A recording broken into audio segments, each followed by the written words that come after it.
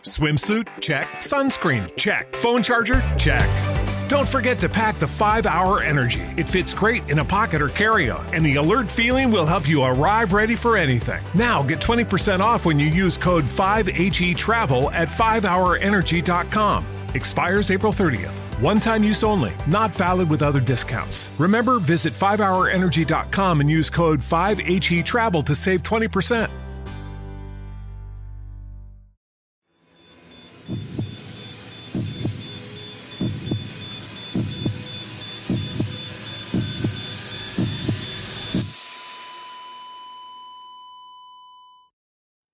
Our episodes deal with serious and often distressing incidents. If you feel at any time you need support, please contact your local crisis centre. For suggested phone numbers for confidential support, please see the show notes for this episode on your app or on our website.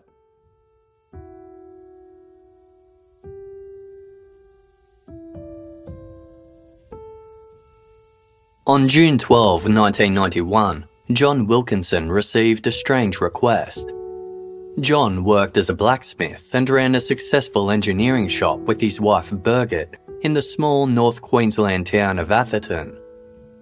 On that particular Wednesday, John walked from his workshop into the adjoining office and spotted his wife chatting with their accountant and friend Vicky Arnold, who was working on the couple's computer. 27-year-old Vicky was a quiet and kind person who worked hard and also volunteered at the local church. Having relocated to Atherton from the larger city of Cairns, she'd befriended the Wilkinsons quite quickly and often visited them outside of her office hours.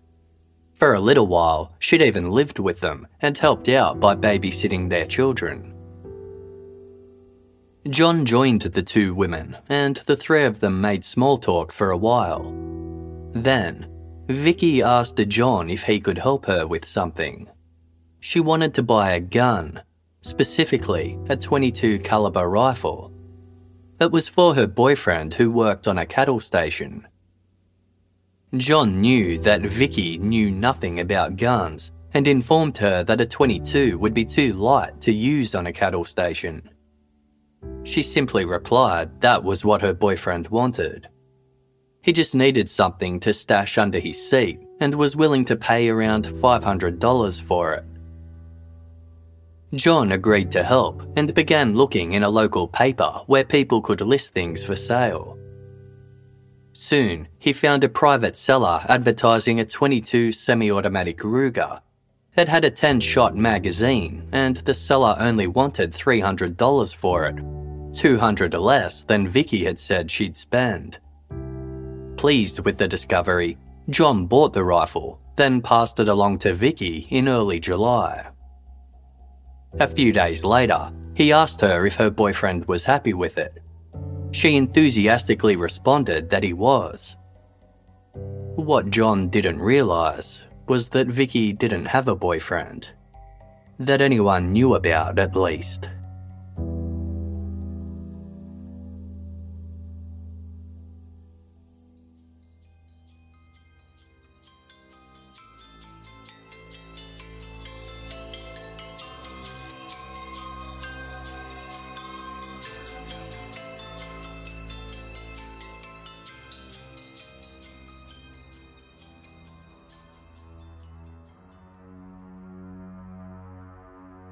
On the evening of Thursday, July 25, 1991, several weeks after buying the .22 Ruger, Vicky Arnold drove over to the home of her best friend, Julianne Leigh. Although the two women had only been friends for a few years, they were already extremely close. They'd met in 1987 when Julianne and her partner, Alan Leigh, contracted Vicky to handle the accounts for their carpet-laying business. When Julianne married Alan a year later, Vicky was their bridesmaid. The women were at different stages in their lives, but this didn't get in the way of their friendship. Vicky hoped to find love, but was currently single and living alone in a rented apartment. 26-year-old Julianne had 4 children, 3 girls and a boy. She was also raising her 16-year-old half-sister, Vanessa Stewart, who moved in 2 years earlier after spending much of her childhood living with her grandmother. The Lay household was a big and bustling one. That Thursday night, Vicky pulled up at the Lays' residence on Dancer Drive in Atherton. The sweet and gentle Vicky was such a regular guest at the Lay home that the children called her Aunt Vicky. As Vicky arrived, Julianne was dishing up scrambled eggs for the children's dinner and fixed a plate for Vicky as well. Then, the two women headed to Julianne's bedroom to wrap some presents for her 10-year-old daughter, Anitra, whose birthday was in 2 days' time. When that task was finished, Vicky and Julianne joined the rest of the family in the lounge room. Julianne's husband, 28-year-old Alan Lay, was dozing in a beanbag, still wearing his work clothes, while the kids watched TV. Vicky and Julianne started a game of Scrabble, and the children began to go to bed. Vanessa, Julianne's 16-year-old half-sister, was allowed to stay up later than the others, but by 10 p.m, Julianne told her to go to bed as well. The teenager made her sister and Vicky some tea before heading to her room for the evening. Alan continued to snooze in the beanbag until he suddenly woke at 12:25 a.m. The television was still on and the two women were still in the room playing Scrabble. Alan smoked a cigarette and began to watch a movie that had started about Frankenstein's monster. The three of them chatted and joked about until Julianne announced that she wasn't interested in watching that particular movie. She and Vicky discussed going late-night fishing at nearby Lake Tinaroo instead, a pastime Alan had often known them to partake in. At approximately 12:45 a.m, Alan went to check on baby Kathleen, who'd woken up. Outside, he heard the engine of Julianne's white Nissan 4-wheel drive start up. The car pulled out of the driveway, and the sound of its motor grew faint as it headed off down the road.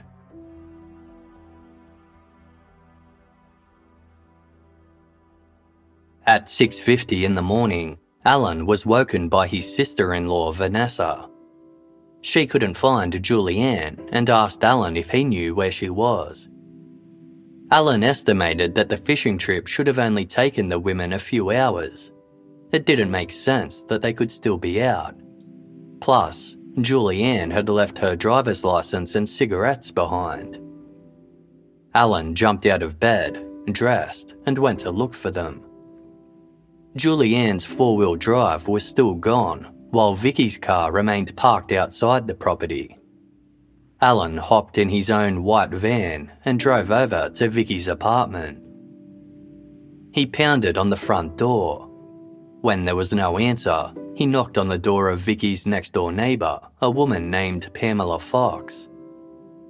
Pamela told Alan she hadn't seen or heard anything, so he headed out to Lake Tinaroo. There was no sign of them. He checked a couple more locations where he thought they could be, but there was no trace of Vicky or Julianne in any of the usual places.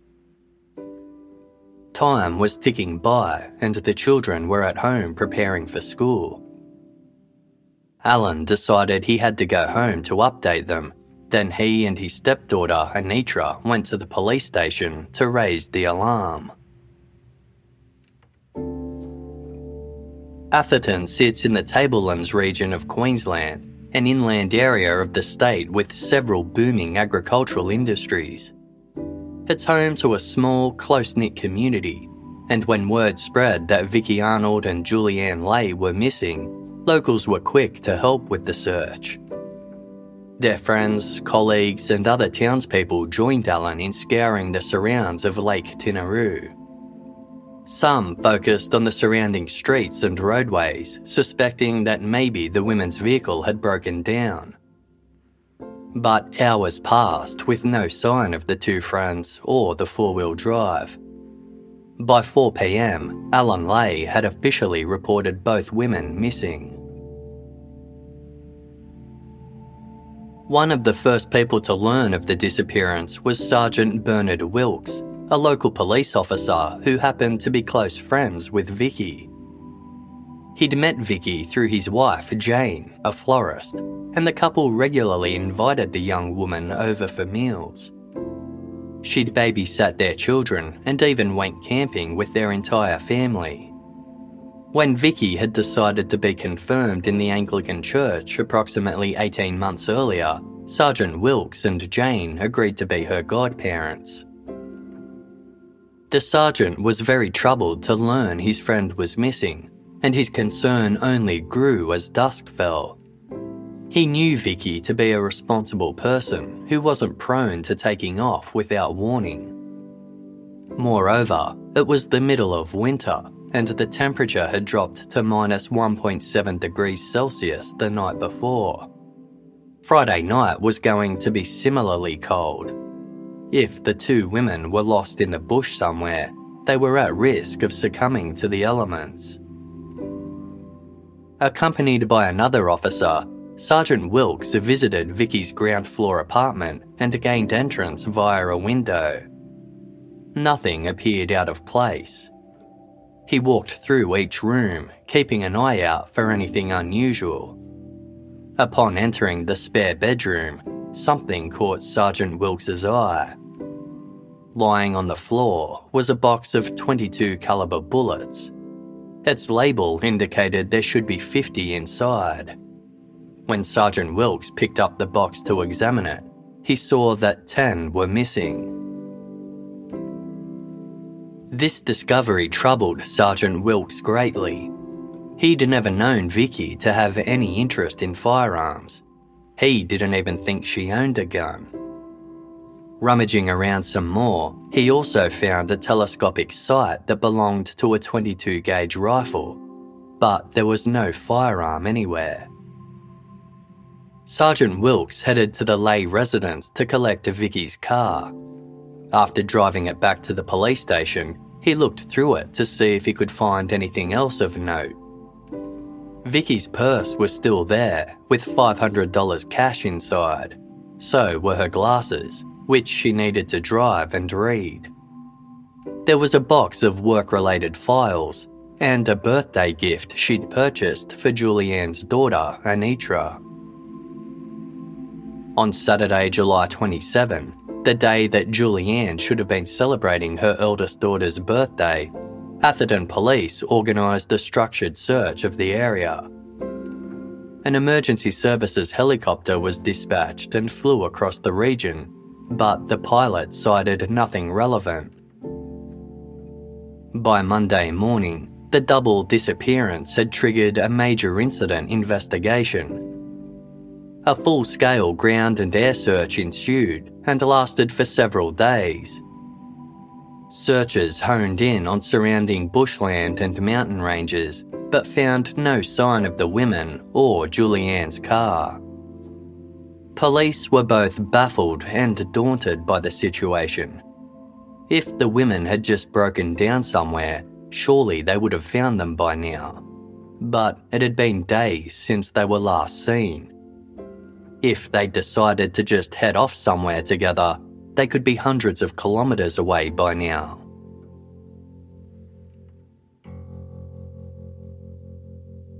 The women's families were certain they hadn't just taken off. Vicky was a reliable employee who kept to a regular routine. It wasn't in her character to run away on a spontaneous adventure. Although Julianne was more outgoing and outspoken than her friend, she also took her responsibilities seriously. She was a dedicated wife and a loving mother who diligently looked after her children and half-sister. There had been no signs that anything was wrong, and the day before they vanished had been completely normal. Only one of Julianne's daughters, 9-year-old Sandra Sue, could think of something strange that had happened. Earlier that day, Vicky had taken a break from work to have lunch with Julianne, something she did quite often. Sandra Sue hadn't been at school that day, so she'd been there when Vicky arrived, bringing sticky buns as a special treat. Not long after she arrived, though, Julianne told Sandra Sue to go to her room so she and Vicky could speak privately. This had never happened before. The 9-year-old was curious and couldn't resist leaving her room to see if she could find out what they were talking about. She saw Vicky and Julianne engaged in an intense conversation. When Julianne caught sight of her daughter, she angrily ordered, "Get back to your room." 2 weeks later, at around 4 p.m. on Friday, August 9, 5 teenagers wound their way through a remote area of the Herberton Range, 15 kilometres southwest of Atherton. This bushland was perfect for trail bike riding. It was off the beaten path, but the low, scrubby vegetation was easy to navigate. As the teens sped through an area called Cherry Tree Creek, along a bulldozed bush track that was almost 1 kilometre long, they spotted something up ahead. Near the end of the dead-end track was a white, 2-door Nissan Patrol 4-wheel drive with red markings on its side and the registration 371 ADM. It was parked facing the nearby highway, which sat about 800 metres to the east. Both of its doors were open, as was the rear window that hinged up above a metal door. A small and skinny tree was caught underneath the vehicle. It looked as though whoever had been driving had run off the track and into the bush. The vehicle had run over a small tree before coming to a stop on another tree that had already been felled. The teens approached the vehicle, but suddenly stopped when they were within 10 metres of it. On the front passenger side, they could see a woman's legs stretching out of the car, her feet dangling just above the ground. Sitting in the driver's seat was the beaten and bloody body of another woman. Both were clearly dead. The 5 teenagers lived in the area and knew about the disappearance of Vicky Arnold and Julianne Leigh. Realising they had likely stumbled across the 2 missing friends, they hastily left the scene and contacted the police. Sergeant Michael Morrison was working at the police residence in the small town of Herberton when he learned that a vehicle had been found with bodies inside. He drove the 6 kilometres to Cherry Tree Creek, arriving shortly after 5 p.m. As soon as he spotted the Nissan Patrol, he knew it was Julianne Leigh's. He slowly walked around to the car several times, observing everything closely. Although the bodies of both women were badly decomposed, Sergeant Morrison was certain they belonged to Vicky and Julianne. It was obvious they'd suffered violent deaths. Julianne was in the driver's seat, sitting firmly upright. She was held in place by her seatbelt. It looked as though she'd been beaten.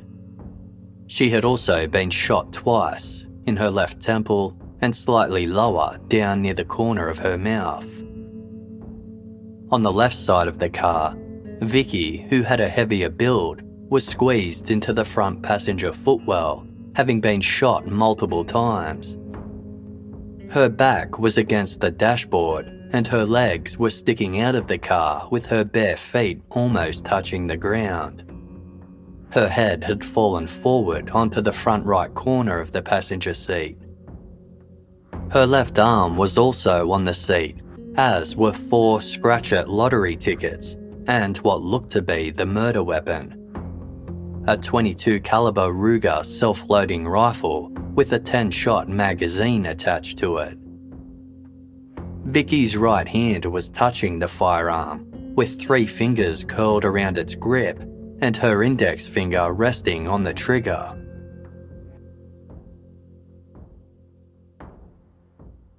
Sergeant Morrison radioed for detectives to attend the scene. It was somewhat surprising to find the women and their car in this area. Cherry Tree Creek was located about 13 kilometres south of Atherton. Tinaroo Lake, where they were said to have been going, was in the opposite direction. Sergeant Morrison was soon joined by Atherton officers, Detective Sergeant Michael Hayes and Senior Constable Willem Hendricks. By now, night was falling, and it had started to rain. District Officer Inspector Francis Wagner and Detective Senior Sergeant Neil Campbell also drove over from the nearby town of Mareeba. It was their department's responsibility to supervise Atherton's detectives. The district scenes of crime officer was also summoned to take photographs and dust for prints. He didn't check the vehicle's cabin, but he did fingerprint the car's exterior and rear tray area. No prints were found in those areas. With the help of floodlights, further details began to emerge. There was a baby capsule fitted into the middle of the back seat. 2 fishing rods and buckets filled with tackle and bait were found in the back of the Nissan.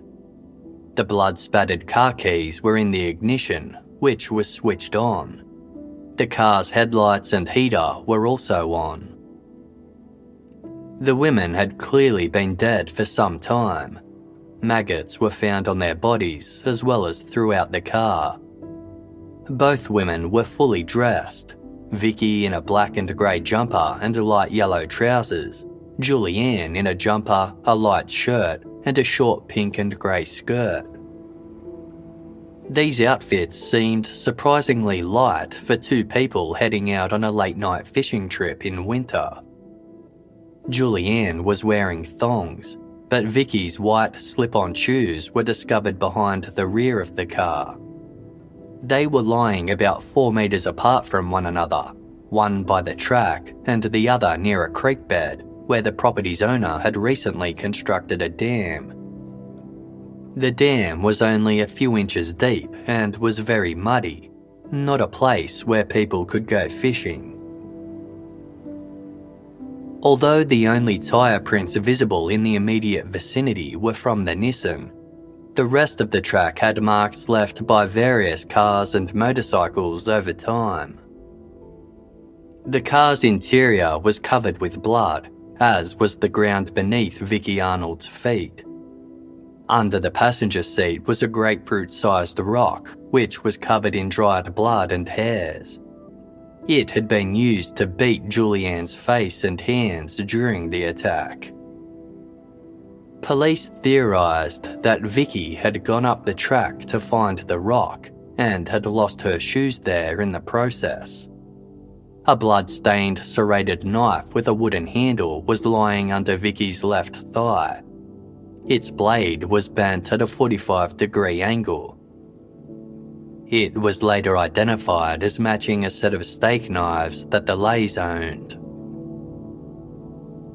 The rifle used had been significantly cut down, and a portion of the stock was also removed, reducing it from its original size of almost 1 metre long to just 33 centimetres. Such modifications to a firearm were illegal. Tangled in the gun sight of the rifle was some of Julianne's dark hair. A spent cartridge case was located near the firearm, and there were 2 more in the back seat. 1 month later, another would be found by an officer who returned to the area, near the spot where Vicky's feet had rested. This cartridge had markings on it that indicated the rifle had jammed during the shooting and had to be cleared before being fired again. Within an hour of arriving at the scene, officers had come to a conclusion. They were dealing with an open and shut case of a murder-suicide.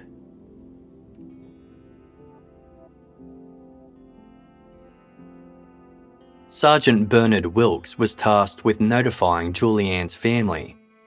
Accompanied by the local priest, he arrived at their home and braced himself to break the news. As soon as Julianne's sister, Vanessa, saw the 2 men, Her gut instinct told her something was wrong. Alan ordered her and the other children to go to one of their bedrooms. The 5 of them sat together in Anitra's bedroom, waiting. After a little while, Alan joined them. They found Mum, Alan said.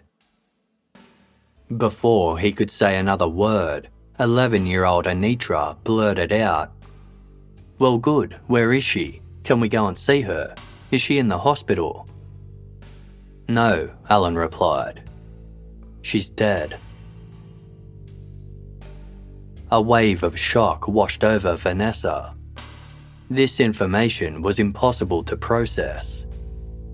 Then, screaming reverberated throughout the room as the children absorbed what Alan had told them and began crying out "no" and "what" repeatedly. After the initial horror died down, the kids remembered Vicky, kind Aunt Vicky, whose calm and soothing presence had almost been a part of their family. What about Vicky? Was she okay? "No," said Alan. "Vicky's dead too. She killed your mother, then she killed herself." Within a couple of hours, the police had decided to take the women's bodies for autopsy. When they attempted to remove Julianne, they discovered that her seatbelt had been looped around her neck twice. Apparently, Vicky had tried to strangle her with it. Once the seatbelt was removed, the police also saw that her throat had been cut 3 times. As the car reeked with the stench of decomposing bodies, the police decided to tow it to the smaller Yungaburra police station instead of Atherton. It was obvious to the pathologist that Julianne endured a particularly brutal attack. She'd been beaten, strangled, and cut before being shot twice in the head. A closer examination of Vicky Arnold revealed she was shot once beneath her chin and again approximately 4 centimetres behind her right ear. The shot to Vicky's chin had shattered her jaw. It would have been extremely painful, but probably wouldn't have caused her to lose consciousness. The wound to the back of her head likely killed her instantly. A third gunshot wound was subsequently discovered in Vicky's left thigh after both women's bodies were x-rayed. The pathologist had completely missed it due to Vicky's severe state of decomposition. Ammunition had already been found in Vicky's flat during a search right after she and Julianne disappeared, which came as a surprise to most of those who knew her. As far as they were aware, Vicky had never shown any interest in guns, but a few of her friends knew otherwise. John Wilkinson came forward, explaining how Vicky had asked him to buy a .22 rifle for her boyfriend. He didn't realise that this boyfriend didn't exist. Some of Vicky's other friends were aware she'd bought a gun, but she'd given them different stories. She'd told a colleague that she'd bought it to hunt kangaroos and planned to join a gun club soon. She explained to other friends that she wanted it for self-protection. And just 3 days before she went missing, Vicky mentioned to some relatives that she'd purchased a rifle but decided to give it back to her friend John so he could sell it. Police believed Vicky had another motive all along. She'd bought the rifle intending to use it against her best friend Julianne before turning it on herself. They theorised that the 2 women had been driving along when Vicky suddenly attacked Julianne, cutting her throat. This caused Julianne to veer into the small tree found beneath the car. Vicky started strangling her with her own seatbelt and simultaneously reached into the back seat for her rifle. In the tussle, she accidentally shot herself in the leg. Julianne continued to fight back, Vicky got out of the car and picked up a large rock, which she used to beat Julianne. Then she shot Julianne twice, killing her. Finally, ready to kill herself, she first angled the rifle beneath her chin. When this shot only wounded her, Vicky placed the gun at the back of her head and pulled the trigger.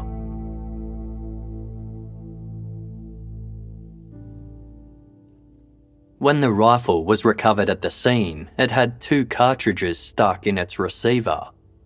One of these was a live round that was being fed into the rifle's chamber when the firearm jammed, while the other had been in the process of being ejected. Photographs were taken of the weapon before police removed the stuck cartridges. John Wilkinson was adamant that the Ruger hadn't been sawn off when he gave it to Vicky. Investigators were left wondering, had she modified it herself? And if so, where were the missing parts? On August 23, 2 weeks after Vicky and Julianne's bodies were found, Vicky's neighbour, Pamela Fox, who lived in the same building as Vicky, received a call from their landlord. The landlord had supplied a lawnmower to Vicky before she disappeared and asked Pamela if she could return it. Pamela agreed and went to Vicky's carport, which adjoined her own garage, to fetch it. The carport was almost entirely empty. There was a wooden wardrobe, a stepladder, and an outdoor furniture set. Pamela easily spotted the lawnmower amongst these sparse belongings.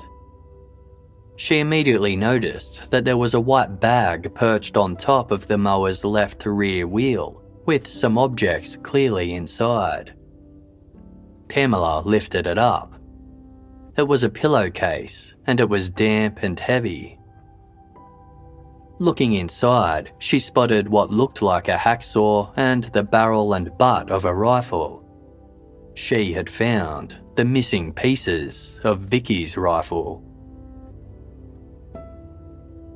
Pamela reported the discovery to police, who took the gun parts and pillowcase in as evidence. When Vicky Arnold and Julianne Leigh first went missing, rumours began to circulate that the two had been secretly dating. After their bodies were found and word spread that Vicky killed Julianne before taking her own life, the gossip mill went into overdrive. No one could understand why a woman would kill a friend unless they were romantically involved. Investigators immediately dismissed this theory as absurd. There was no evidence pointing towards a romantic relationship between the pair. Instead, they suspected Vicky had been a sad and lonely woman who envied what Julianne had, a husband and kids. So she'd killed her best friend in a violent fit of jealous rage. Life hadn't always been easy for Vicky Arnold. Born on October 3, 1963 to parents Vida and Richard Arnold, she'd been particularly close to her father, but he died of cancer when she was 13. Vicky was devastated by the loss. For months afterwards, she stayed in her bedroom as much as possible, only leaving when her mother insisted she eat something. Vicky grew up in Cairns and applied to join the military after leaving school, but she needed to wear glasses most of the time, and her poor eyesight led to her being rejected. She began working at an accounting firm, and in her early 20s, she was offered the chance to manage the firm's new branch in Atherton. Not long after settling in her new town, she befriended Sergeant Bernard Wilkes and his wife Jane. The trio grew so close that the Wilkes even planned to build a new house with a separate, self-contained unit for Vicky. They viewed Vicky as a sweet and introverted young woman who felt awkward around strangers and longed to find true love. Although Vicky was kind, generous, and successful in her career, she was sometimes inclined to make up stories. She told the couple she was battling kidney disease and also claimed she had a boyfriend who died. Neither of these things were true. Gradually, Sergeant Wilkes began to notice Vicky had romantic feelings for him. He and Jane suspected that her strong attachment to him and to them as a couple was simply due to her own desire for a husband and family. When they began to find Vicky's constant visits overwhelming, they politely asked her to stop. Vicky was very hurt by this, but did as she was asked, staying away for several months. They were later able to repair their friendship. Vicky's friendship with the Leys had followed a similar pattern. She spent lots of time at their home and eventually started showing interest in Alan. About a year before the women went missing, Julianne began to feel overwhelmed by Vicky's constant presence and had asked her to stop visiting. This led to an argument, and the two stopped seeing each other. But before long, they made up and resumed the closeness they'd had before.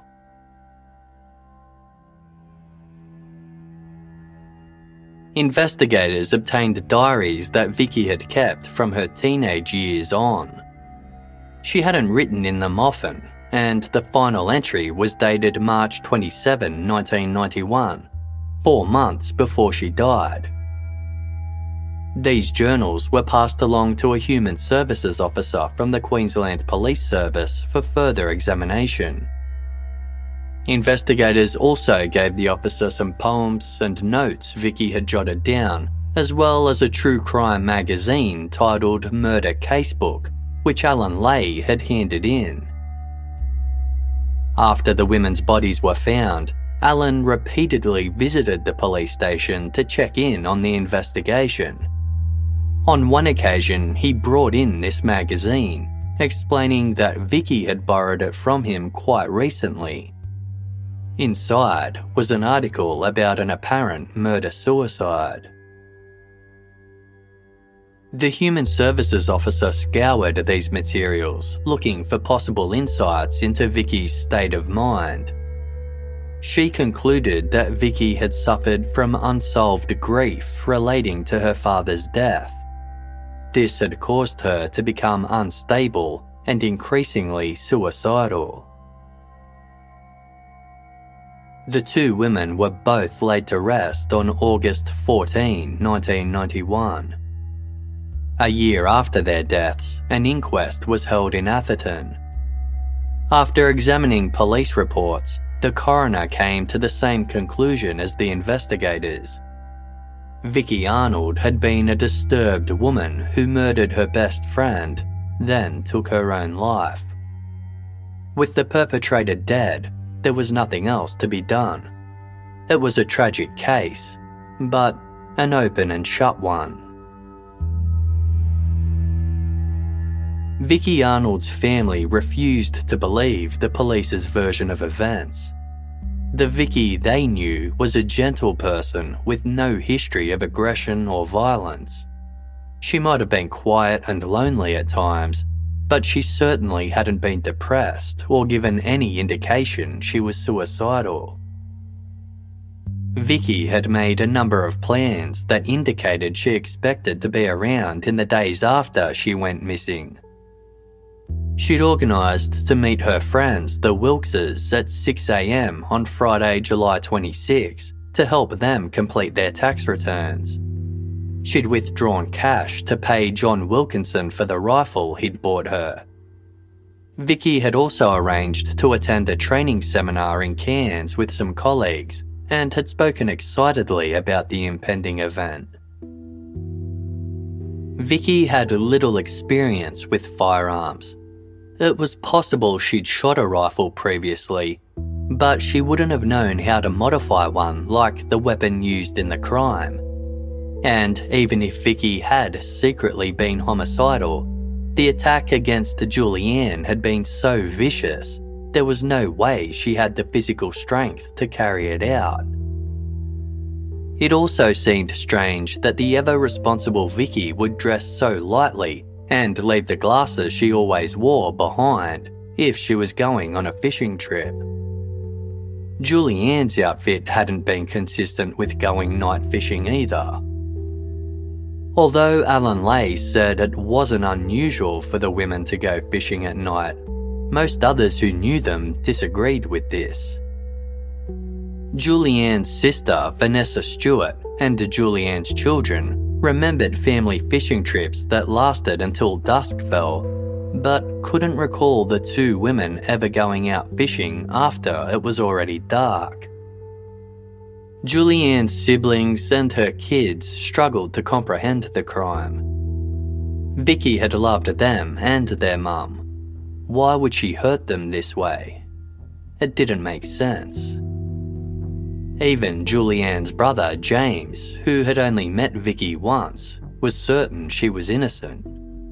Vicky had not seemed like someone capable of killing anyone. She didn't have the temperament or the physical strength required. James had also noticed how strangely Julianne's husband was behaving.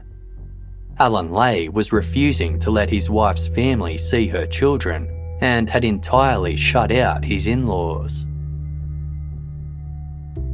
Alan Lay was one of the few people who never had any hesitation in calling Vicky guilty. He explained to his children how she was a deeply troubled person who never got over her father's death. She wanted the life Julianne had and became enraged with the jealousy. After the first inquest was complete, the family members who disagreed with its findings became more outspoken. They weren't satisfied with the answers they'd received and campaigned for the investigation to be reopened, prompting 2 more reviews over the next 3 years. The same conclusion was reached each time. Vicky Arnold had killed Julianne Lay. But there was at least one police officer who didn't think this was the truth.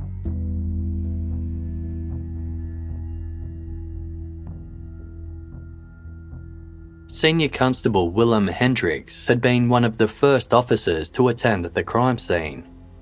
He'd arrived with Detective Sergeant Michael Hayes after the first responding officer had radioed for backup.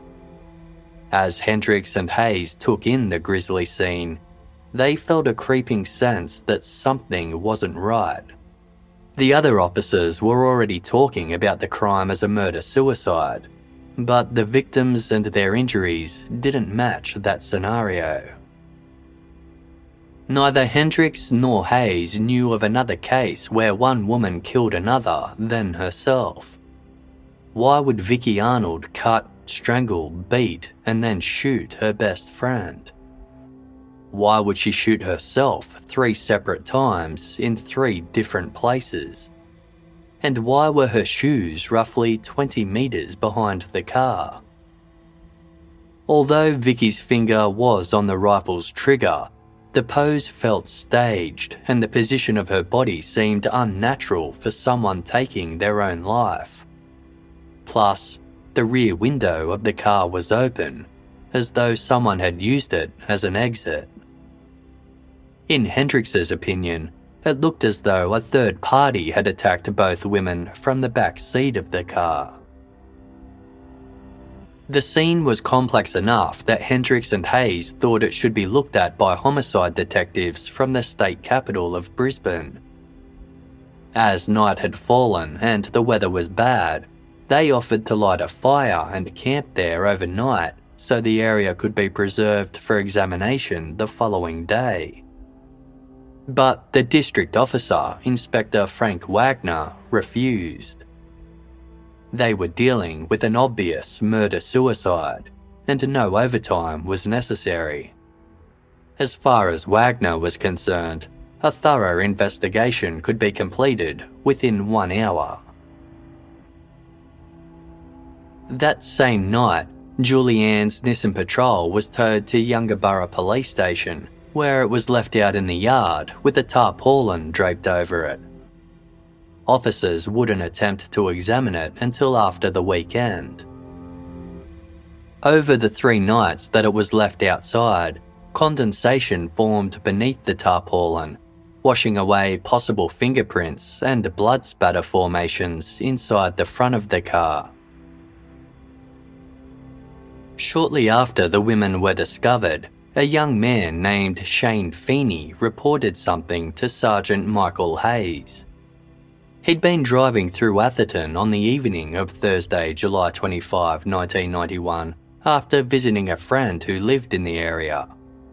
Shane was heading towards home, and as he approached a roundabout that was situated on Atherton's main street, he noticed a white Nissan Patrol with red markings to his left. Shane recognised the car as belonging to Julianne Leigh, who he'd met once before at a barbecue. As the Nissan pulled into the roundabout and drove past Shane, he saw that Julianne was driving and Vicky Arnold, who he also knew, was next to her in the passenger seat. A third person also caught his eye. Leaning forward from the back seat was the silhouette of a man. Shane couldn't make out who it was, but noticed how the silhouette stayed perfectly still. Shane couldn't be certain of the exact time he'd seen the women, but he thought it was around 9 or 9:30, 10:30 at the latest. If Shane was correct in his identifications, he'd seen both women out with a man at least 2 hours before Alan Leigh said they left home to go fishing. This not only placed a third person with them immediately before the crime, but also completely altered the timeline police had been working with. Sergeant Hayes had listened to Shane's story quietly, then told him not to worry about it. They knew they were dealing with a murder-suicide. Though Hayes publicly supported the murder-suicide theory, Hendricks later told journalist Robert Reed that he only did so to placate his superiors. He was under enormous pressure to go along with the higher-ups, who were insisting that the case was closed. In private, Hayes didn't believe this theory at all. He and Hendricks began conducting their own investigations. Of particular interest to them was what had happened to the missing gun parts from the sawn-off rifle. They were sure Vicky hadn't cut it down herself. Just as they began making inquiries on the subject, the parts were suddenly discovered by Vicky's neighbour in her carport. But Vicky's home and carport had already been searched multiple times. None of the officers had ever seen the gun parts or the pillowcase they were found in. When the case was re-examined multiple times after the inquest, officials from outside the district were assigned to investigate. To Hendricks, it just looked as though they retraced the original investigation, then went back home again. That all changed 6 years after the crime.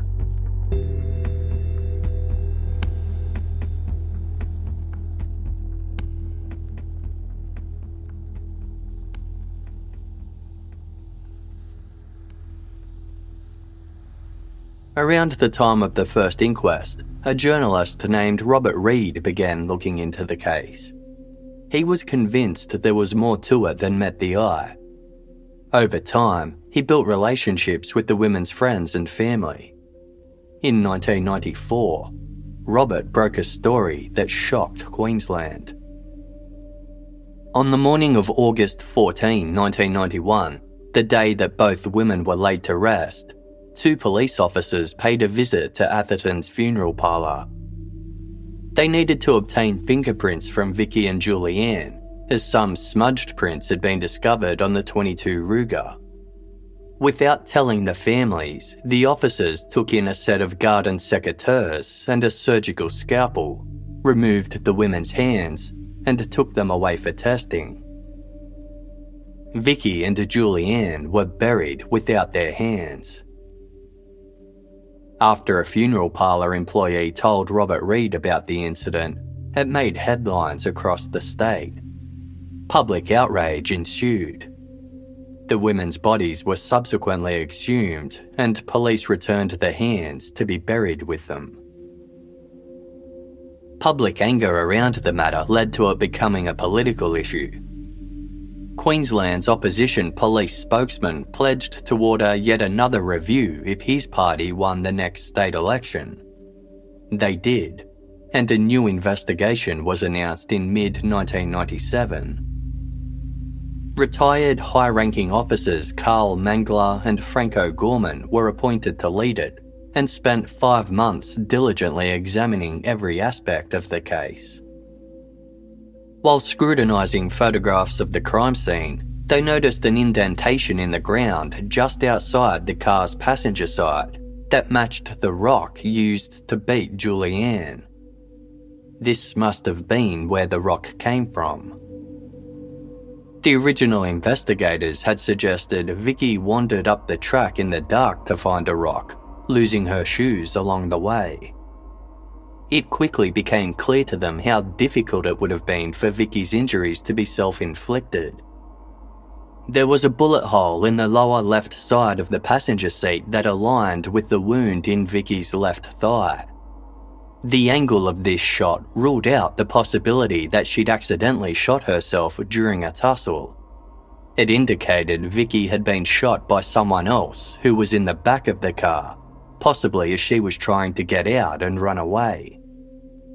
Her shoes being found at some distance behind the car suggested that an attacker had jumped out the back, then chased Vicky and grabbed her as she attempted to flee.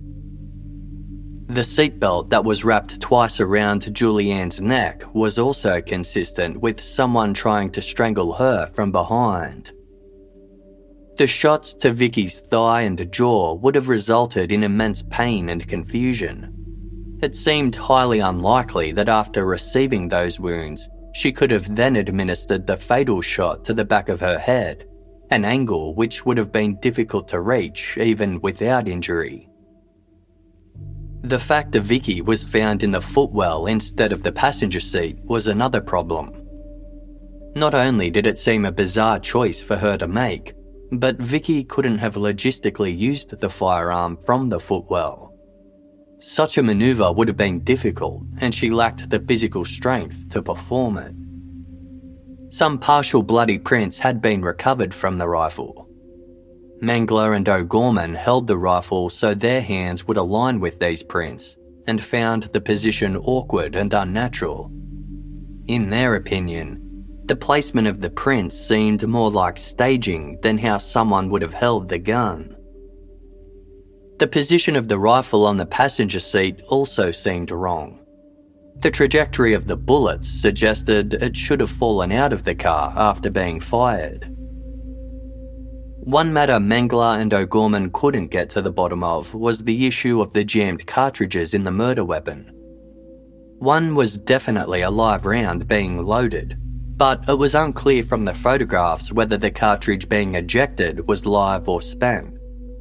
It looked as though it might have had a firing mark on it, which has led some to argue it was spent. But firing marks can also be left on live cartridges. If both cartridges were live, then there was no way Vicky Arnold could have killed herself. A third person must have attempted to reload the rifle after both women were fatally shot. Contemporaneous police reports about this matter were conflicted. Detective Sergeant Hayes told the first inquest that both rounds were live and were so tightly jammed that he had to use extreme force to remove them. When this inquest was later reviewed, Hayes said he'd made a mistake and the cartridge being ejected was spent. Some suspect he only made this amendment due to pressure from higher-ups to stick to the murder-suicide story. Although Julianne had been shot twice and Vicky was shot 3 times, only 4 empty cartridges were ever recovered. If one of the jammed cartridges was spent, then this would account for the 5th one. Yet, police later went out with metal detectors and performed grid searches in an attempt to find the final cartridge, something they wouldn't have needed to do if it was already accounted for. Photographs of the firearm also show the cartridge being ejected is facing the opposite direction that a spent cartridge would typically face. Firearms experts have pointed out that if a breech jams with 1 live cartridge and 1 spent one, experienced shooters can usually tip the spent one out easily and reload the gun automatically. A cartridge usually only becomes tightly jammed when someone tries to manually eject it, something Vicky could not have done, because by this point, she would have been dead. On March 16, 1998, Carl Mengler and Franco Gorman interviewed Julianne Leigh's half-sister, Vanessa Stewart, who had been 16 years old at the time of Julianne's murder. Vanessa and Margaret, Julianne's other half-sister, had been raised in the New South Wales city of Lismore by their grandmother, as their mother wasn't in a position to take care of them. As their grandma grew older, some family members suggested they move in with Julianne for a while. The girls agreed. First, 13-year-old Vanessa joined the Leigh residence, followed by 15-year-old Margaret a little while later. But after just 3 months of living with her sister, Margaret abruptly left to go and live with her boyfriend. But Vanessa had loved living with her half-sister. For the first time, she was part of a busy, young family unit. The youthful and vibrant Julianne was more like a mother than a sister, but she also encouraged Vanessa to speak up and share her opinions on things that mattered to her. At regular family meetings that Julianne initiated, she wanted to hear what all of the children were thinking and feeling. She was a fun parent who took joy in family celebrations, played video games with the kids, and joined them in mud fights after heavy rain. Vanessa also adored her nieces and nephew and was extremely close to them. Alan Leigh became a kind of father, though he could be domineering and controlling. But everything abruptly changed in February 1991 when Vanessa was 15. One day, while Julianne was in hospital giving birth to her youngest child, Vanessa was folding laundry in the master bedroom when Alan approached her and began caressing her neck. Though Vanessa was a very naive and inexperienced teenager, she immediately realised that Alan's touching was more intimate than the affection of a father. Over the next few months, Alan continued to touch Vanessa inappropriately. The grooming that began with him stroking her neck progressed to touching her entire body and eventually having her perform oral sex on him. Alan kept trying to coerce Vanessa to have sex with him, but she refused. She felt sick, dirty, and ashamed. When she went to school, she felt as though everyone there knew what was happening to her at home. The shame of the sexual abuse kept her quiet. By July of 1991, Alan was abusing Vanessa multiple times a week. It wasn't the first time Alan had done something like this. After Margaret moved in with the family, Julianne noticed that Alan seemed to pay her a lot of attention. Julianne confronted both of them and a fight followed, resulting in Margaret leaving to live with her boyfriend. Alan vehemently denied any interest in Margaret, but Julianne still decided to leave him. She and the kids found a place of their own. However, she agreed to reconcile with Alan a few weeks later.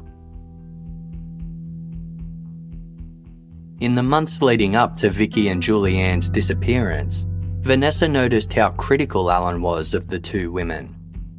He accused Julianne of being a poor housewife and a bad mother. He didn't like Vicky and said the only reason he tolerated her frequent visits was because she was useful and handled their business accounts. The morning before the two friends vanished, Julianne asked Vanessa to stay home from school. Vanessa was scared that her sister knew what was going on with Alan and planned to speak with her about it. Terrified that her sister would hate her if she knew about the abuse, Vanessa lied and said she had an important exam that day. That night, when Vicky and Julianne were supposedly out fishing, Alan went to Vanessa's room and woke her up, then had her perform oral sex. Vanessa had no idea what time it was, but Alan told her it was around 12:30 or 1 a.m. He said he'd had to reset all the clocks in the house after a circuit breaker tripped out shortly after Vicky and Julianne left to go fishing at 12:45. They spent a couple of hours together at most before Vanessa went back to sleep. Vanessa woke the next morning to discover Julianne was missing. Following her sister's disappearance, Vanessa struggled with feelings of guilt. She worried that the things Alan had been doing to her had created a kind of negative karma that caused Julianne to vanish. Alan ordered Vanessa to tell no one about what was going on between them. If she did, she would be judged and blamed for it. He also told her to tell police that she'd woken up by herself on the night of the women's disappearance. She was to say that she'd gotten up to use the bathroom and saw that some lights were on. She'd gone to check who was still up and wound up having a conversation with Alan. Approximately 4 or 5 days before Julianne's body was found, Alan began raping Vanessa. He convinced her that they were in love and they became a couple, though they concealed this from the children. Alan expected Vanessa to care for the kids and perform all of the housework Julianne had previously managed while still attending high school. This ended in mid-1992, immediately after the first inquest was over, when Alan moved to Western Australia to be with another woman. He initially tried to convince Vanessa to join him, telling her she'd have no further contact with the kids if she stayed in Queensland. Vanessa refused, despite being devastated by the separation from her nieces and nephew.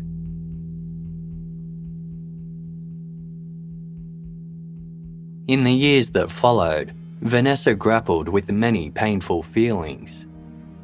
Over time, the more she reflected on what had happened, the more she became convinced that Alan had something to do with Vicky and Julianne's deaths, and he had used her for an alibi on the night of their disappearance.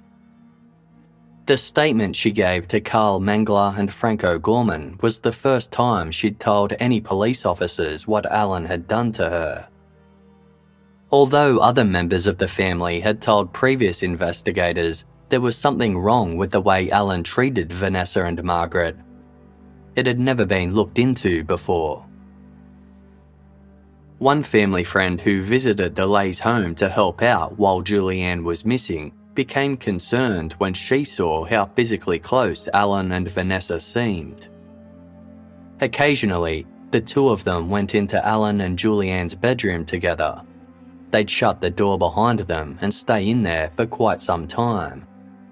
Several times, she also overheard Alan say to Vanessa, "Just keep your cool. It will be all right. Everything will be all right." Another time, Julianne's daughter, Sandra Sue, came home from school and couldn't find Alan. Her mother was still missing, and it was a distressing time for the young girl. Alan's truck was out the front, so she was sure he must be around. she began looking throughout the house for him. When she walked into her parents' bathroom, Sandra Sue was shocked to see Alan and Vanessa in the shower together. She ran from the room crying. Vanessa followed to comfort her, and Alan made up an excuse to explain what she'd seen. Mengler and O'Gorman made a point to interview Alan on multiple occasions. While he admitted to having had a sexual relationship with Vanessa, he said it began spontaneously after Julianne's body was found. By that time, Vanessa was 16 years old and over the age of consent. Alan denied ever grooming Vanessa or raping her. Following their conversations with Alan Lay, Mengler and O'Gorman observed, "He is extremely well-presented, well-dressed, and well-spoken. He is confident, manipulative, patronising, and sought on both occasions to endear himself to his interviewers. He tends to avoid answering direct questions and seeks to skirt around, seeking to learn the extent of the knowledge of the investigators before answering.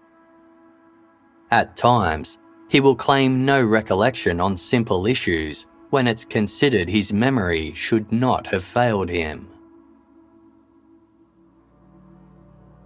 What some people didn't know about Alan Lay was that he had a criminal record under another name. When Alan was a child, his father left Atherton for Aberdeen, Scotland. Alan's mother remarried, and when Alan was 18, he adopted his stepfather's surname of Suter. A couple of years later, he began getting into trouble with the law. Throughout 1983 and 1984, Alan committed multiple break-and-enters. On one occasion, he hid in a camping goods store until its employees had closed up for the day, then stole a rifle and ammunition before exiting via the front door. Another time, he stole credit cards from a victim's home and used them to spend up big. He was arrested several times, and once assaulted a police officer by pushing him over to escape as he was being led to a cell. Ultimately, Alan spent 2 years in prison until he was paroled in 1986 at the age of 23. He switched back to using his birth name, and not long after his release, he met Julianne.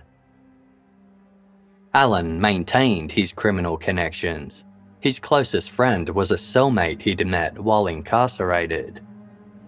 In conversations with Vanessa, Alan bragged about his criminal history and told her he knew how to carry out the perfect bank robbery. Because of Alan's record, he was barred from owning guns. Investigators Mengler and O'Gorman also discovered that the Lays had been struggling financially when Julianne disappeared. Some years earlier, she and Alan had started a carpet-laying business together. Vicky Arnold had been their accountant.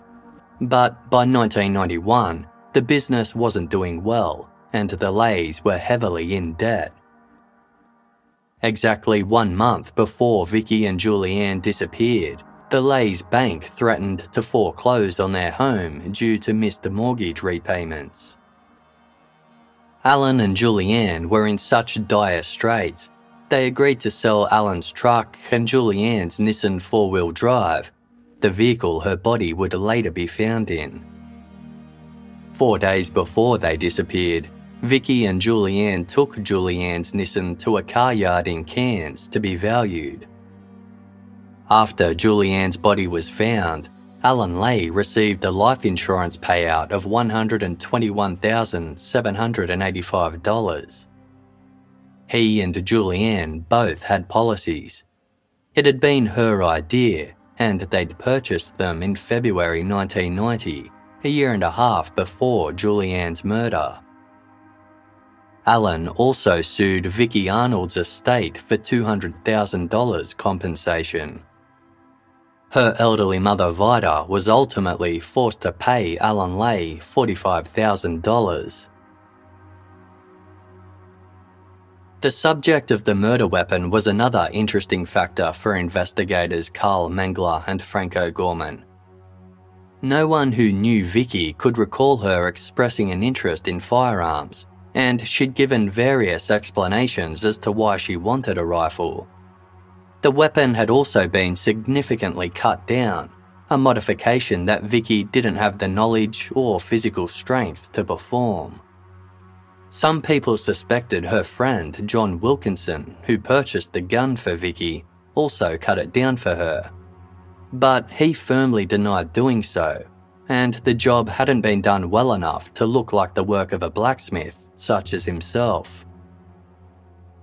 Vicky's next-door neighbour, Pamela Fox, had discovered the parts in Vicky's carport after going in there to fetch her landlord's lawnmower. In 1998, Pamela gave Mengler and O'Gorman a new statement about this incident that included some brand new details. On the night of August 22, 1991, Pamela went to bed at around 10:30. She'd been asleep for a few hours when she suddenly woke at 3 a.m. She could hear a rattling sound from the direction of her lounge room. Instantly, Pamela suspected someone was trying to break in. There was a door in her lounge that led to the external carport, and it sounded as though someone was attempting to open it. Frightened, Pamela jumped out of bed and turned on the light. Then, she carefully walked over to the lounge room window, which was about 12 feet from her bedroom. From one side, she gently pulled back a corner of the lace curtain. Now she had a clear view of the front yard. Through the dark shadows of the night, Pamela saw something. It was the figure of a grown man running away from her house. He was of average height and build, and he looked to be wearing a dark shirt and trousers. Within seconds, he was gone, having raced off down the street. Although she'd only seen him briefly, Pamela couldn't shake the thought that he looked like Alan Lay. The following day, Pamela found the gun parts in Vicky's carport. Around the same time, Pamela began receiving hang-up phone calls. She believed the caller was Alan. Although Pamela had a silent number, she'd previously given it to Julianne and knew she had it saved in the family phone. Pamela believed Alan was trying to intimidate her, and it worked. At the first inquest, she hadn't mentioned anything about the running man she'd spotted outside her and Vicky's property the night before the gun parts were found. The pillowcase that the gun parts had been stashed in was damp, and police officers failed to retrieve any fingerprints from it.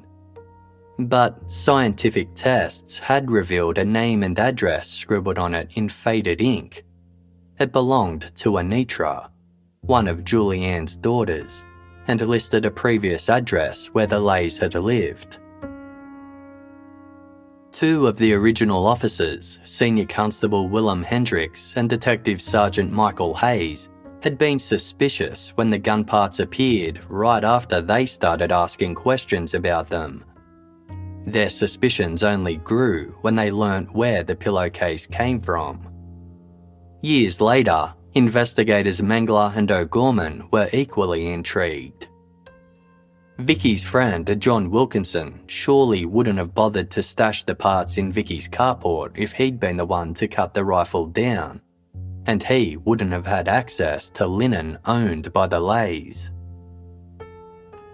A ballistics expert had determined the rifle had been held in a vise while a hacksaw was used to cut it down. According to multiple witnesses, Alan Lay kept a vise and several hacksaws in a cellar beneath his home. And unlike Vicky Arnold, Alan was very competent with firearms. Just a few days before the women went missing, he'd gone to Vicky's aunt's home to deliver some carpet. Vicky and Julianne went too, as did Vanessa and Anitra. While they were there, Vicky's aunt asked Alan to test fire a .22 rifle of hers. The women stayed inside chatting while Alan went out with the rifle and shot it repeatedly.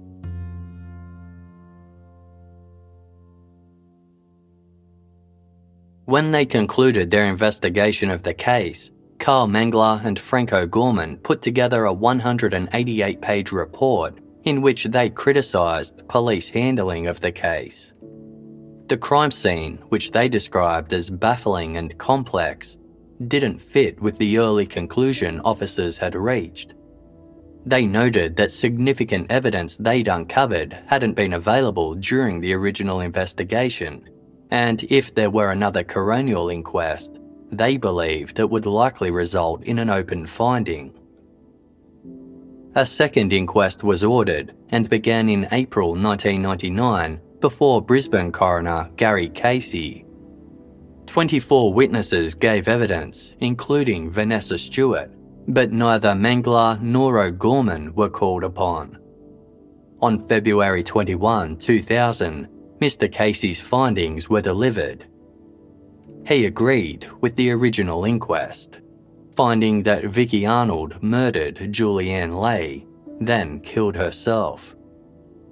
He didn't believe there was any evidence pointing to a third party's involvement, nor did he think the original officers had jumped to a particular conclusion. He failed to provide reasonings for most of his findings, leaving crucial matters unexplained. Vicky's family were devastated. Mr. Casey had deemed her guilty again, without even trying to explain what her motive could have been or why she would behave so wildly out of character. After the second inquest, Vanessa Stewart went out for dinner and drinks with her sister, Margaret. As the two women chatted, the conversation turned to Alan Leigh. Suddenly, Margaret broke down and said, "It happened to me too." When Vanessa asked what she was talking about, Margaret replied, "Alan." In early 1990, 15-year-old Margaret had visited Julianne's home in Atherton before deciding to join Vanessa by moving there permanently. Alan offered to help out by driving Margaret back to Lismore to collect her possessions. It was a long journey, covering almost 2,000 kilometres each way. On the way back, the two of them broke up the trip by stopping at a hotel in the central Queensland city of Rockhampton. Early the next morning, Margaret awoke to a heavy weight on top of her. It was Alan. He was raping her. She froze in shock and, as she described it, went into survival mode. This was her brother-in-law, the man whose home she was moving into. Scared and panicked, Margaret closed her eyes and waited for the assault to end. After it was over, Margaret never discussed the rape with Alan, nor did he bring it up. Margaret claims Alan never raped her again, but she only lived with him and Julianne for a few months before Julianne noticed how much attention Alan seemed to pay her. Margaret soon escaped the household to live with her boyfriend, whom she later married. In the years that followed, Margaret and Vanessa hadn't always been close. When Vanessa came forward to share her story with the police and the court system, Margaret grappled with feelings of guilt. She wasn't ready to speak out about her own ordeal. Only after the second inquest did she finally tell her sister. Over the decades since the Arnold Leigh case first made headlines, journalist Robert Reed fought to keep it in the spotlight. His interest had been piqued since the first inquest, and he was sure there was more to the story than police were claiming. In 1997, he published a book about the case titled Third Party to Murder. 7 years later, he wrote a sequel. Robert grew close to Vicky and Julianne's families as they lobbied for the case to be reopened. As he made a name for himself as an expert on the case, witnesses started coming forward with tip-offs. In June 2005, former Senior Constable Willem Hendricks gave Robert an exclusive interview, exposing how his superiors had forced the murder-suicide line through laziness and a fear of going over budget. The story was featured in the Weekend Australian and the Cairns Post newspapers and on television program 60 Minutes. Vicky's mother, Vida Arnold, told the program how Alan had sued her deceased daughter's estate, demanding financial compensation for Julianne's death. When the interviewer asked, "Did you think that was reasonable?" Vida fell silent for several seconds, then wordlessly shook her head. She placed a hand over her mouth and began to cry. Vanessa Stewart also appeared on 60 Minutes, telling her story to the public for the first time. As well as detailing Alan's abuse, she revealed how he'd coached her into being his alibi for the night of her sister's murder. The episode concluded with Vanessa imploring Alan to speak up and tell the truth and say what it is you know and stop hiding. After the episode aired, Vanessa wrote a letter to the Queensland Attorney General and the Minister for Justice, repeating her assertion that Alan had used her to cover for himself. Vanessa's letter triggered yet another review that eventually resulted in a third inquest being called. It began before State Coroner Mr. Michael Barnes in November 2011, more than 20 years after the women's deaths. The case's original investigators had always claimed that Vicky must have been suicidal. In order to test these assertions, the coroner asked Professor Diego De Leo, a psychiatrist and expert in the study of suicidal behaviour, to go over all of the evidence. Professor De Leo found nothing in Vicky's history or writings to indicate she'd experienced suicidal ideation. Neither was there anything to suggest she had a mental illness such as depression or a personality disorder, which might increase her risk of suicide. Her life had been stable and she had made plans for the future. Professor De Leo went so far as to say, quote, "There are elements in Vicky Arnold's history that could point to a lower risk of suicide than that of the general population." Only a tiny percentage of individuals who take their own lives commit murder as well. Of that percentage, very few perpetrators are women. Professor De Leo scoured all the available information about Vicky and Julianne's relationship. There was nothing to suggest they'd been romantically involved. And even if they had been, he could find no cases in Australia where a woman killed her same-sex partner before killing herself. Nor were there any cases of a woman killing a female friend and then herself. After ruling out relationship issues, financial difficulties, psychiatric conditions, and finding Vicky had no history of aggression, Professor De Leo concluded that a murder-suicide was highly improbable. He also pointed out that the positions the women were found in were inconsistent with a murder-suicide, noting, "If Vicky had killed Julianne, she was not in a hurry to suicide thereafter. She could have been sitting normally in the front seat of the car, the most logical position for a murder-suicide, or outside the car, but not in the footwell of the vehicle. I cannot see any reason for doing so."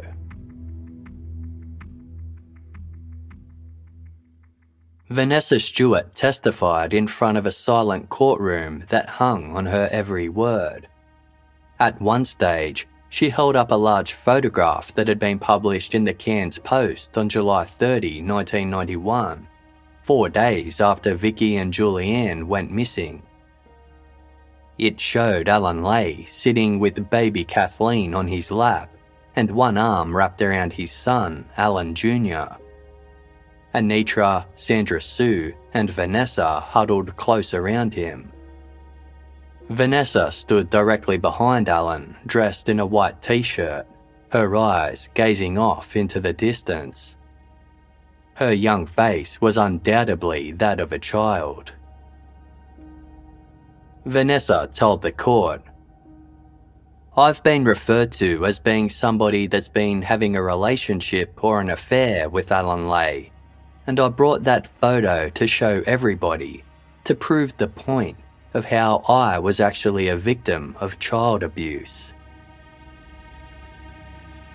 After she'd finished giving evidence about the abuse she'd endured and the circumstances surrounding her sister's murder, she was applauded by the gallery. Her sister Margaret also detailed how Alan had raped her when she was 15 years old. Shane Feeney spoke of how he'd seen Julianne and Vicky in Julianne's car on the night they disappeared, and how he'd seen the silhouette of a man in the back seat. Vicky's neighbour Pamela shared how she'd found the gun parts in Vicky's garage the day after she heard someone moving about in her carport and saw a man running away down the street. When the barrister representing Vicky's family asked if Pamela was frightened of anyone, she answered yes. When asked who she was afraid of, Pamela refused to name them. All she would say was, "Sitting behind you." The barrister inquired as to whether she was referring to Alan Leigh, who was seated behind him. Pamela simply replied, "Yes." Alan sat listening as the entire courtroom turned to look at him. His face was completely blank. Eventually, he too was called to the stand. Alan denied abusing Vanessa and Margaret and said he hadn't woken Vanessa for oral sex on the night of his wife's disappearance. He stuck to the same story that he'd always told, that Vicky and Julianne had decided to go fishing that night, despite the freezing cold weather, their lack of proper clothing or a torch, and the fact they'd left belongings behind that they usually took everywhere, like Vicky's glasses and Julianne's cigarettes. Early investigator Detective Sergeant Mick Hayes had previously written a report detailing how Alan had visited the station in the days after his wife's body was found. He brought a magazine titled Murder Casebook with him, claiming Vicky had borrowed it from him not long before the crime. Inside was a feature article about the White House farm murders, in which 5 family members were murdered in Essex, England in 1985. Police initially considered the case a murder-suicide. It was later revealed that the only surviving family member murdered everyone else, then staged the scene to implicate his sister. Vanessa Stewart remembered this magazine well. It was part of a series that Julianne and Alan subscribed to. They often talked about the publication's crime stories, which Vanessa found horrifying. Despite this, Alan denied owning it and claimed he couldn't recall handing it in to the police. When it was put to him that he had been inspired by the White House farm murders and framed Vicky for the double homicide, he repeatedly replied, "No." In making their final submissions, the 2 counsels assisting were direct. As they saw it, there could only be 2 suspects in this crime, Vicky Arnold or Alan Leigh. The primary reason to suspect Vicky was because she had purchased the rifle. But what if she had done so for somebody else? Vicky had never given any indication she was interested in firearms, yet had been very specific about the model she needed, claiming her boyfriend had told her that was the one he wanted. It was posited that someone with a criminal record asked Vicky to buy the gun on their behalf, someone like Alan Lay. That way, he could get around legal restrictions preventing him from purchasing a firearm, while also casting more suspicion on Vicky. It was pointed out that Vicky had zero motive for murdering her best friend. On the other hand, Julianne might have discovered her husband was abusing her sister, as Vanessa suspected. When Vicky visited Julianne for lunch on the day they disappeared, the two women had an intense and private conversation. Julianne's daughter, Sandra Sue, tried to listen in on them, but her mother sent her back to her room.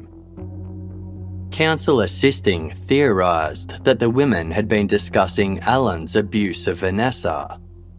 Then, Julianne had confronted Alan that night after all the children were in bed. She may have threatened to report him to the police, which would have resulted in him losing his business, his home, and being charged with child sexual abuse. Due to his criminal history, he'd likely be incarcerated while investigations were ongoing. Being charged with child abuse would place a significant target on his back in prison. But Alan realised that if Julianne were dead, he would not only be safe, he'd receive a $120,000 life insurance payout. Using the threat of violence, he ushered the women out of the house and into Julianne's car. Then Alan directed them to drive to Cherry Tree Creek, an area he knew from four-wheel driving expeditions. Once they reached the location, Alan murdered both women, then staged the scene to frame Vicky. Then he either made his way home on foot or on a bicycle that he'd stashed on the back of the vehicle.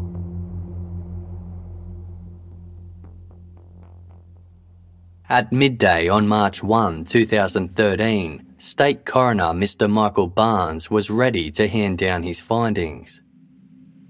As he ran through each of his findings from the Coroner's Court in Brisbane, his words were broadcast live to the Cairns Courthouse via video link, where members of the women's families and their advocates were closely packed in. Everyone listened closely as Mr. Barnes finally declared, "As the evidence stands, I consider a properly instructed jury could exclude beyond a reasonable doubt that Ms. Arnold carried out the killings, and determine that no one other than Mr. Lay did. Accordingly, I am obliged to commit Mr. Lay to stand trial."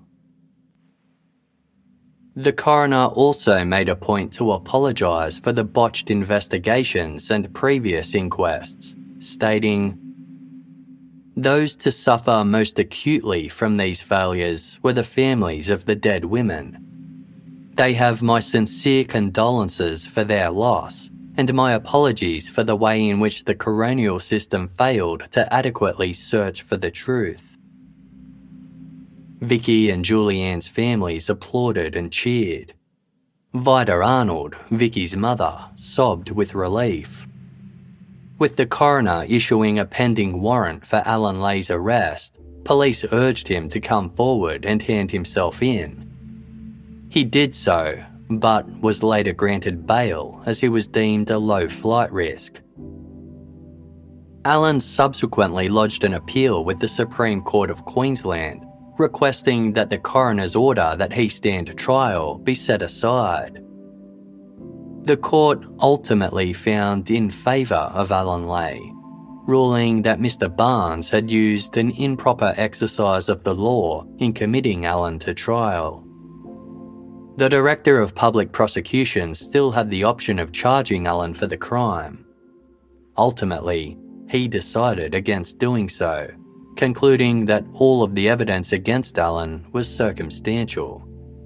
Authorities had no physical proof definitively tying him to the crime. And with that, it seemed the exact truth would never be known.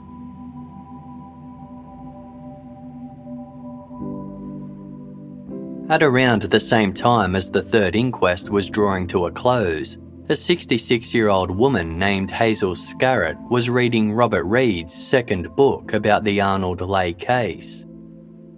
Hazel was a resident of the Atherton Tablelands region with a story to share.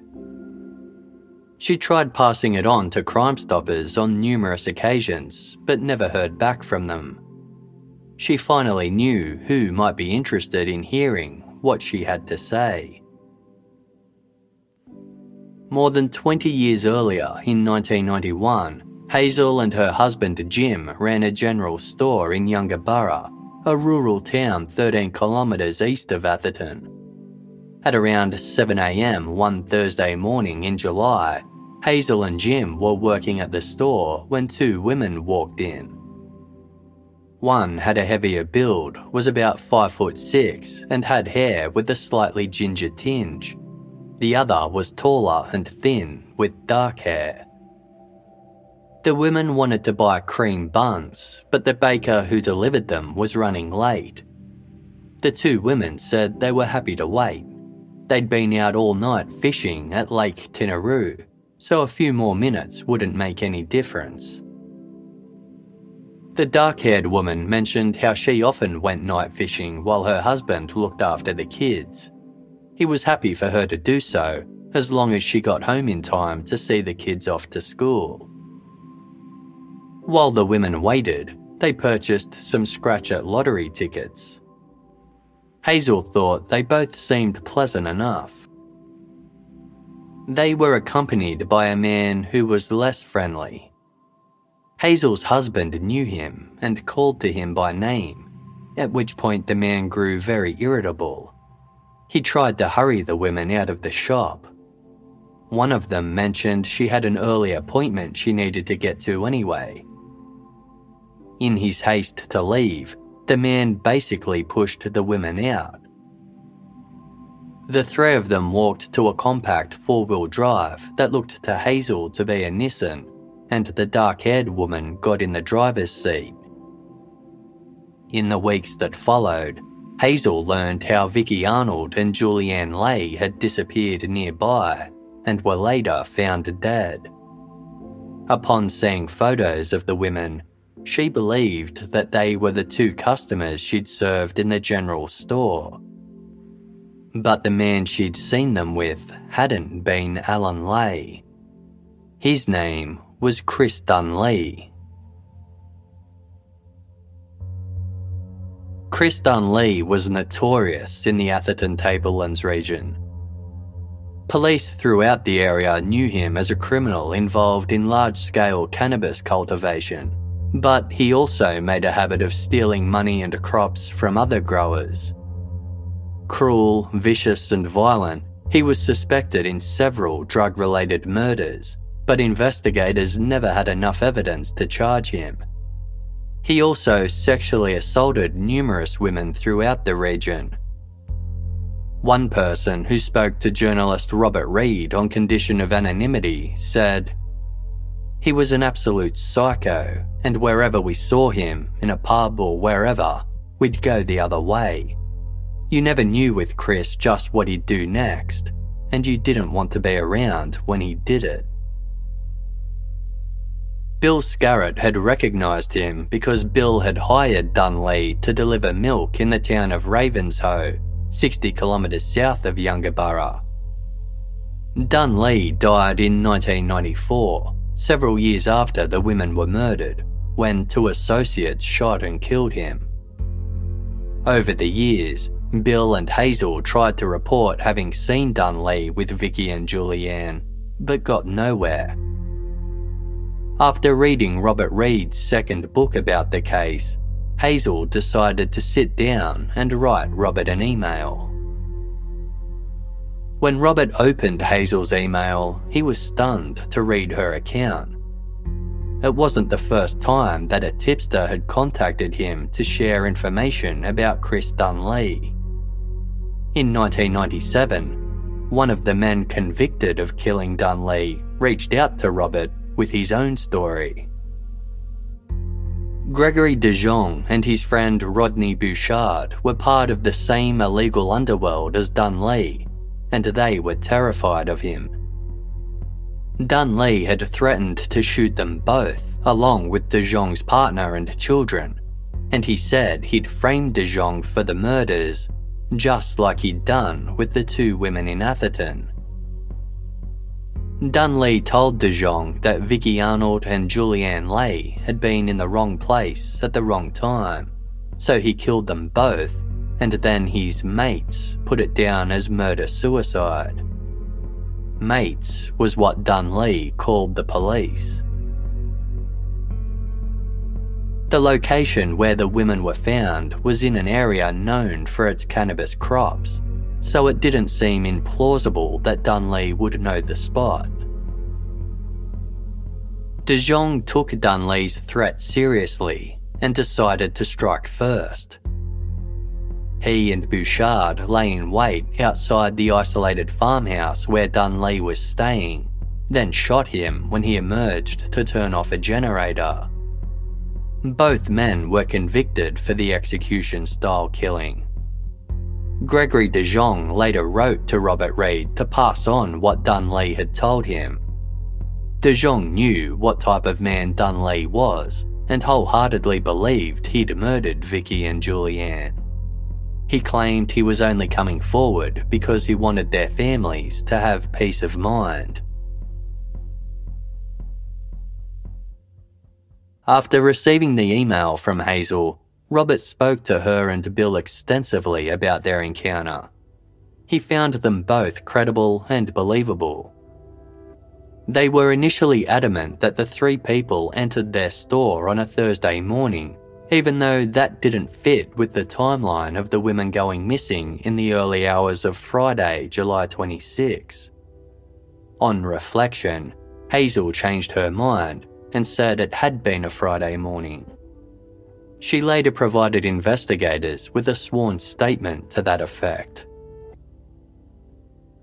As Chris Dunlea had died decades earlier, investigators were unable to pursue the matter further. It's uncertain whether or not the women seen with Chris Dunlea were Vicky and Julianne. One thing that makes Robert suspect they were is the fact that no other women have ever come forward to identify themselves as having been with Dunlea that morning. Robert is certain that Dunlea committed the murders at Alan Leigh's bidding. He's examined the timeline extensively and doesn't think Alan himself could have gotten to the murder site, then home again, where he cleaned up before waking Vanessa. Robert publicised the Chris Dunlea theory in his third book about the case, titled The Search. After its publication, more people came forward to tell Robert they agreed Chris was exactly the type of person to commit such a crime. If Dunlea was involved, Julianne's brother James and sister Vanessa agree that Alan Leigh would have commissioned him to carry out the crime. But no connections have been found between the pair, and Vanessa has difficulty believing Alan would trust a stranger with such a dangerous task. He was a control freak, and once told Vanessa that the only friend he trusted was his prison cellmate. She could see Alan collaborating with him, but no one else. A scenario Vanessa and James have considered involves Alan's prison cellmate helping him plan the murders, but being unable to participate directly due to being on parole at the time. Perhaps the cellmate knew Dunlea through his criminal connections and commissioned him to do the job instead. The large insurance payout Alan received for Julianne's death has never been fully accounted for. Alan didn't use it to pay the mortgage, and those who were close to him insist that he was always broke. Perhaps the majority of the cash went to Dunlea in exchange for committing the murders.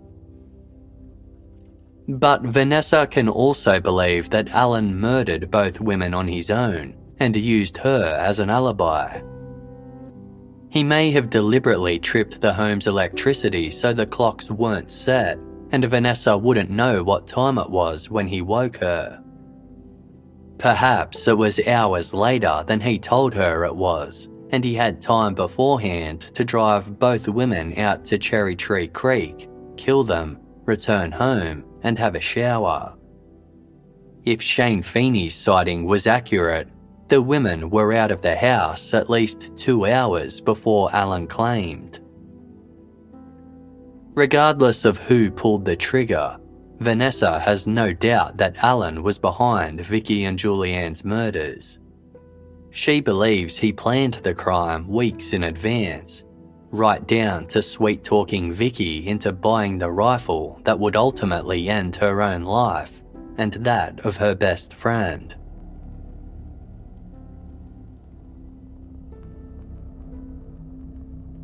In July 2018, Alan Lay took his own life in the Northern Territory city of Alice Springs.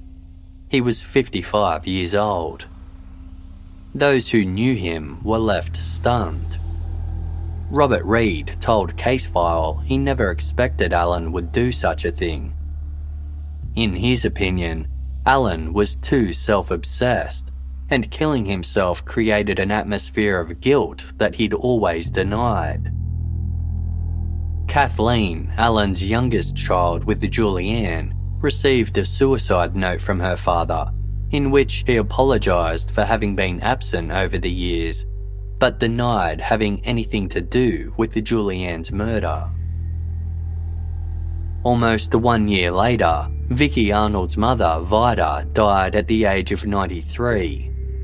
She had always been one of the biggest advocates for reopening the case alongside her sister and niece, who helped her every step of the way.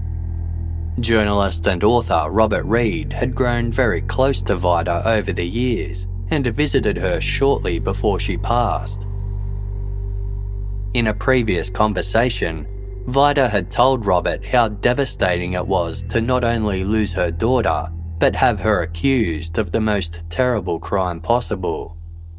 She remarked, "I've hardly had a full night's sleep in all those years, just thinking and crying about it. Vicky couldn't have done such a thing. I'm her mother, and I should know." Throughout the making of this episode, Julianne's sister, Vanessa Stewart, spoke at length to Casefile. She described the ongoing and layered effects of the trauma she's endured. As a victim of child sexual abuse, Vanessa struggled with shame and guilt. This guilt was later intensified by many factors.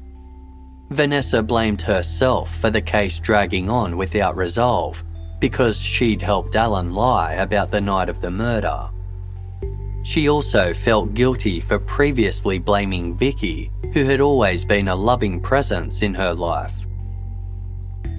In describing how she felt upon realising Alan could be the one who really killed her sister, Vanessa said, "I had to deal with the concept of, has this man gone out and murdered my sister and murdered Vicky, and then come home and put his murdering hands upon me?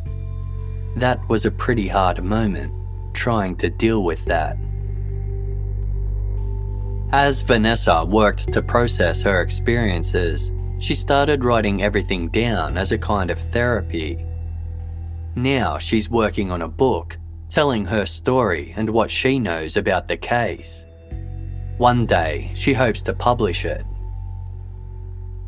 These days, Vanessa's guilt has been replaced by regret. She's upset that when the story of Alan's abuse broke, the media initially portrayed her as a seductive teenager who preyed on an older man and had an affair. She's disturbed by how abuse and grooming are still so commonly misunderstood, and she's angry at how the police handled the case from the very beginning. Vanessa believes that she has found evidence proving Vicky's innocence that was in police possession since the two women first went missing. She says that if investigators had done their job properly, she, Julianne's children, and both families could have avoided decades of additional trauma. Quote, "What was the consideration for us kids? Had the police been investigating a double murder instead of trying to prove a murder-suicide, it would have come out about the sexual abuse that I was under. All these things that came out over years and years later, bit by bit by bit, would have all been known right from the early days. And how much trauma could have been prevented? How much trauma could have been saved for us all?"